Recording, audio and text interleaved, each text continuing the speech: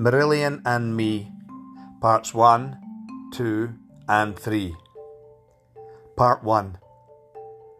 Script for a Jester's Tear got me through the hell of 1983. Love, hurt and lost, the music rescued my soul when my first love let me go. Long winter tears, not knowing what to do. With my tape player and the songs from this album, I managed to make it through. Part 2. The summer of 1985, I was hurt one more time. The power of Fugazi helped soothe my troubled mind.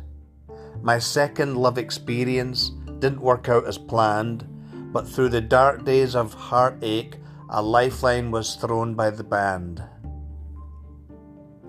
Part 3.